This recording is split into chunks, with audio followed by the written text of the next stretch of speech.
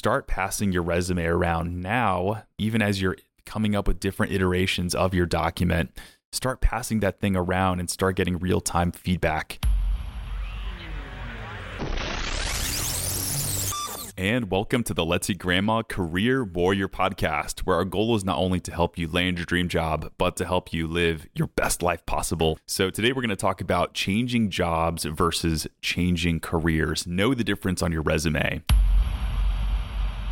I have a lot of folks who have different job situations. Some folks are looking to land the same exact position at a different company. And some folks are like, I gotta do something different. I think it's now is the time for me to make the leap and to make that happen for me, using the resume as the catalyst to propel their job search forward. So we'll discuss the nuances surrounding career change resumes. I think that there are a lot of things that have to be brought up, and just going to make this as non-boring for you as possible. I can get into the nuts and bolts of resumes here, but I want to bring in some inspirational career change stories of folks who have made the leap after the age of 30. I think there is something to be said about folks who are mid-career or even later on in their careers who are making these changes. And so I want you to feel inspired to make that leap.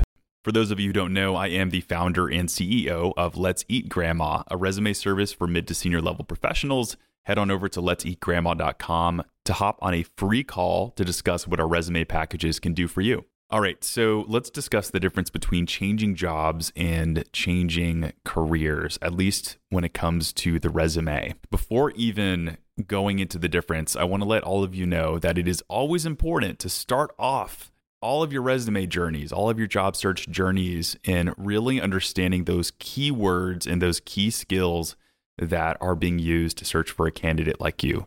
Whether you are looking to stay in the same exact job you've been in for the last 5 years, or you are looking to change from a construction worker to a project manager or a basketball player to a marketing analyst, I don't care what it is. It's important to have a good understanding of what hiring managers are looking for and to really use that to propel how you craft your resume. So with that out of the way, let's talk about changing jobs. I would say that this is the slight majority of the folks who I've seen come through at Let's Eat Grandma. Like 60% of folks are just looking to change jobs. They want to stay in their current trajectory as a program manager, perhaps apply for a program manager position outside of their organization. And when it comes to the resume, of course, I mentioned doing your keyword research. But one question that I would use to guide your resume is, what is going to be that springboard position that we need to focus on in the document? What is that one set of experiences that we need to highlight and say, gosh, I've done it before. I've been in the same exact position title. I've actually affected some awesome results for the company. And what do I need to focus on? Far too many times I've looked at resumes that give equal weight to all of the different experiences and certifications, and there is no focus. And so with that lack of focus, my eyes as a hiring manager can just drift kind of like anywhere in the document, and I might see something that's not as relevant, might not get that excited about you. So again, what is that springboard position? In many cases, it's going to be that recent job you have on the document on your resume, or maybe the last 2 jobs if you've only had like the short stint at your last position. But make sure you think about that. Consider bringing in career highlights that are directly applicable for that next job you're applying for. This is something that I'd say like 10 to 20% of you are actually doing out there.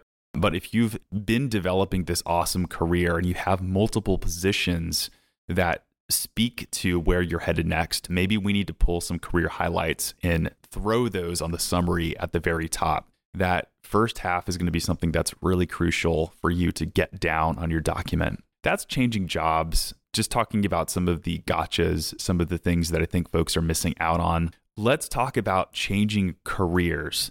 This one is different. This is where I think a lot of folks just aren't spending enough time strategizing and thinking about some of the differences that need to come across on their resume. It is harder to change careers. I'm not going to beat around the bush here. This is why people end up stuck doing the same thing year after year after year. And trust me, I've been there before. I've been in ruts. I know what it's like to need the energy to pull yourself out of something, and you have a whole bunch of things on your to-do lists and you just don't do them.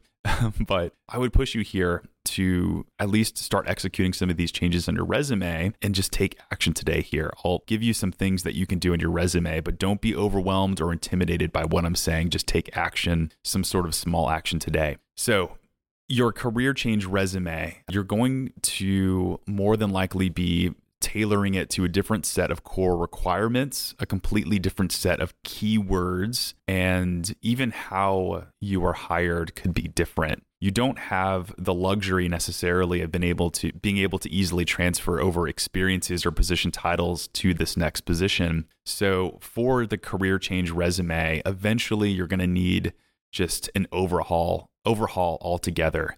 As I mentioned, start small, but eventually we're working to something that should look very different than your original resume. So here are 4 things that I would like you to focus on to give that career change resume the impact that it deserves. These are 4 things that I think probably make it different than just a regular job changer resume. The first thing is bring it to the top. First piece of advice I'm going to give to you today is bring it to the top.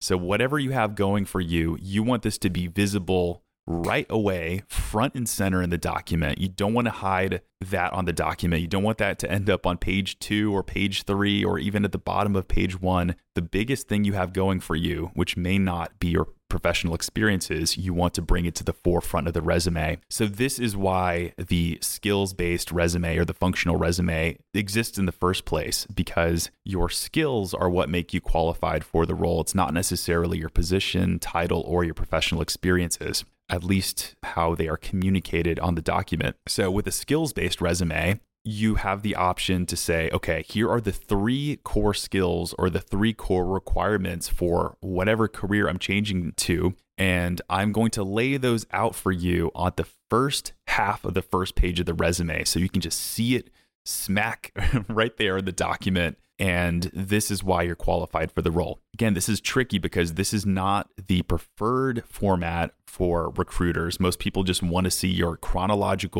reverse chronological experiences laid out on the document. But career change, as I mentioned, is hard, and you need to get crafty in showing ways that you are qualified. So you don't have to be skills-based necessarily to bring it to the top. There are some other things you can do to bring those core qualifications to the top, such as utilizing that summary statement at the top. You want to bring the things, whether it's that MBA you are getting right now, or it is a project you're working on with your team that is just paramount, or perhaps even some volunteer experience that's directly applicable.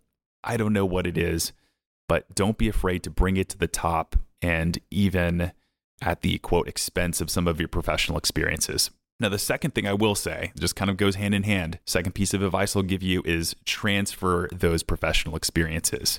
Even if you bring it to the top, as I said earlier, and call those things out, folks, their eyes are just going to gravitate towards what you have made money on, what your professional experiences are. So you don't want people to see a mismatch between the job posting. You want people to connect the dots, so to speak, as to why you have these skills, how you've developed them, and kind of what led to this transition you're at. Consider the keywords-based method. This is a technique that I implemented. I can't say it was my own. I probably took this somewhere from another wise resume writer. But with the keywords method, in your professional experience, bullet points. So imagining you have Acme Inc. as your recent professional experience, and you have the bullet points that talk about what you did as a project manager at Acme. So on those bullet points, you can lead each one off with a keyword that is applicable to whatever position you're applying for. So you have that keyword. Let's say you'd use the word sales management if we're transitioning to a sales manager role. So you put sales management in bold, colon, and then follow that up with whatever experience makes it relevant towards sales management. So by leading off each bullet point with a keyword, you make it obvious how these experiences transfer over. And heck, you probably even captured the algorithm in some sort of way. So feel free to try that out if you think that suits you. The third thing to do when it comes to career change, this is the third significant change that I would offer you, is call it out. Be honest about your career change. We're not necessarily trying to tackle your career change resume from the perspective of, okay, let's hide this career change. Let's hide the fact that I have been in whatever role that is not the same or whatever industry that looks way different. I just read this. This was a good reminder from a Harvard Business Review article about career change resumes that honesty is often the best policy when it comes to these changes. So I mentioned earlier, we're trying to show why people can connect the dots with your past to why you're qualified for that future role. But I think folks can get excited about the fact that you are so passionate about this industry or position or whatever you're gravitating to. I think using that even as an asset to say, okay, I've done all these things before in the past, and this offers a different flavor of a candidate than you're probably going to get from someone who just had that role. And so demonstrating why you are the perfect person for this role, why you're different, and the reason behind your change too. So this is where honestly the magic of cover letter comes to play. A lot of folks don't realize that a cover letter can be used to explain these sort of things. And even a LinkedIn profile can also showcase some of that personality. You can include all the bells and whistles, volunteer experience, projects, all of those certifications, all of those things that paint a picture of you as the person and not you as whatever position title you held before in the past. So don't be afraid to be bold and to be upfront with your career change as well. All right. The last piece of advice is not resume advice at all. And I think I would be doing a bad podcast episode if I didn't cover this. But it's not just about the resume when it comes to career change. As I mentioned earlier, it could be a completely different ballgame in terms of how people are hired. Folks can catch things on a resume that you perhaps didn't even see because you were able to talk it out with them. But the fourth piece of advice is show them what you got. Show those hiring managers, show the people in your desired industry, show even anyone who has that outside perspective what your resume looks like. And they can give you so much insight that goes beyond your own echo chamber when it comes to this sort of thing. So start passing your resume around now, even as you're coming up with different iterations of your document. Start passing that thing around and start getting real-time feedback. You're going to have a hard time, just plain and simple, if you just start sending this thing out on LinkedIn Easy Apply or just start shooting your resume out to a bunch of random job boards. Not only are you going to get the feedback that is going to deliver the results, but that human aspect of getting your resume physically out there in front of the people who can perhaps influence your job search in a positive way, that's going to yield more results than just sitting behind that computer screen. So sit behind the computer screen, a good deal. It is 2024. I'm not going to lie to you. It's pretty normal, but you need to find a way to get other folks who are either in your targeted industry or folks with a unbiased perspective to look at the document and to give you feedback and even point you in the right direction. So that's my fourth piece of advice for career changers. And I hope this episode was useful for you all. I hope and I pray that you as a job seeker have that momentum to move forward in your career. I wanted to share 3 mini stories that I thought were awesome. This comes from Inc.com about famous career changers in history. I think these are great to visit just because it reminds you that whatever career change that you think you are embarking upon right now, it's not so weird. I think that some of these folks that I've seen on these lists, my mind was blown that they came from anything other than what they were made famous for. So the first one I'll open up with is Donald Fisher, who was 40 years old and had no experience in retail whatsoever. He and his wife, Doris, opened up the first Gap in 1969 in San Francisco. So we all know Gap and how massive Gap is And the fact that the person who started a Gap store didn't work as retail manager or something like that, any sort of experience, I just think is mind-blowing. Y'all can fact check me on this. Do your own research, but this stuff is crazy. Jonah Peretti is an example of someone who was a middle school teacher. He was teaching kids how to use Microsoft Office. He was a computer science teacher, and he is actually the one who launched BuzzFeed and the Huffington Post in his 30s, mind you. So what the heck? How do you transition from that? What makes you move from education to founding a media site? I can see some of the commonality there, but I just think that this is amazing. And my favorite example today is Harlan Sanders, better known as Colonel Sanders, was 62 years old when he founded KFC, Kentucky Fried Chicken.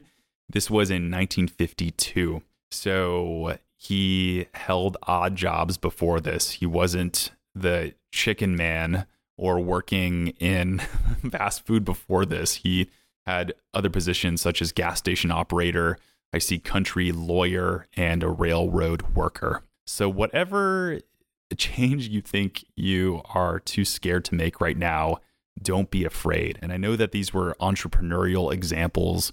You know, I'm not saying you have to go out and start your own thing. There are probably countless examples of folks who didn't even start their own business, who are not famous, who made such a leap.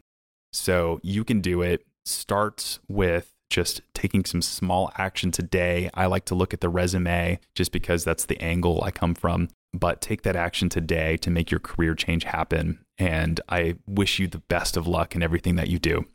So this concludes this 320th episode of the Let's Eat Grandma Career Warrior podcast. I hope I can have you all connect with me on LinkedIn. Just let me know who you are in the connection request and I will accept. And of course, when you are in the market for a resume service who's going to take good care of you, you can go to letseatgrandma.com or just Google Let's Eat Grandma and set up a free phone call with us.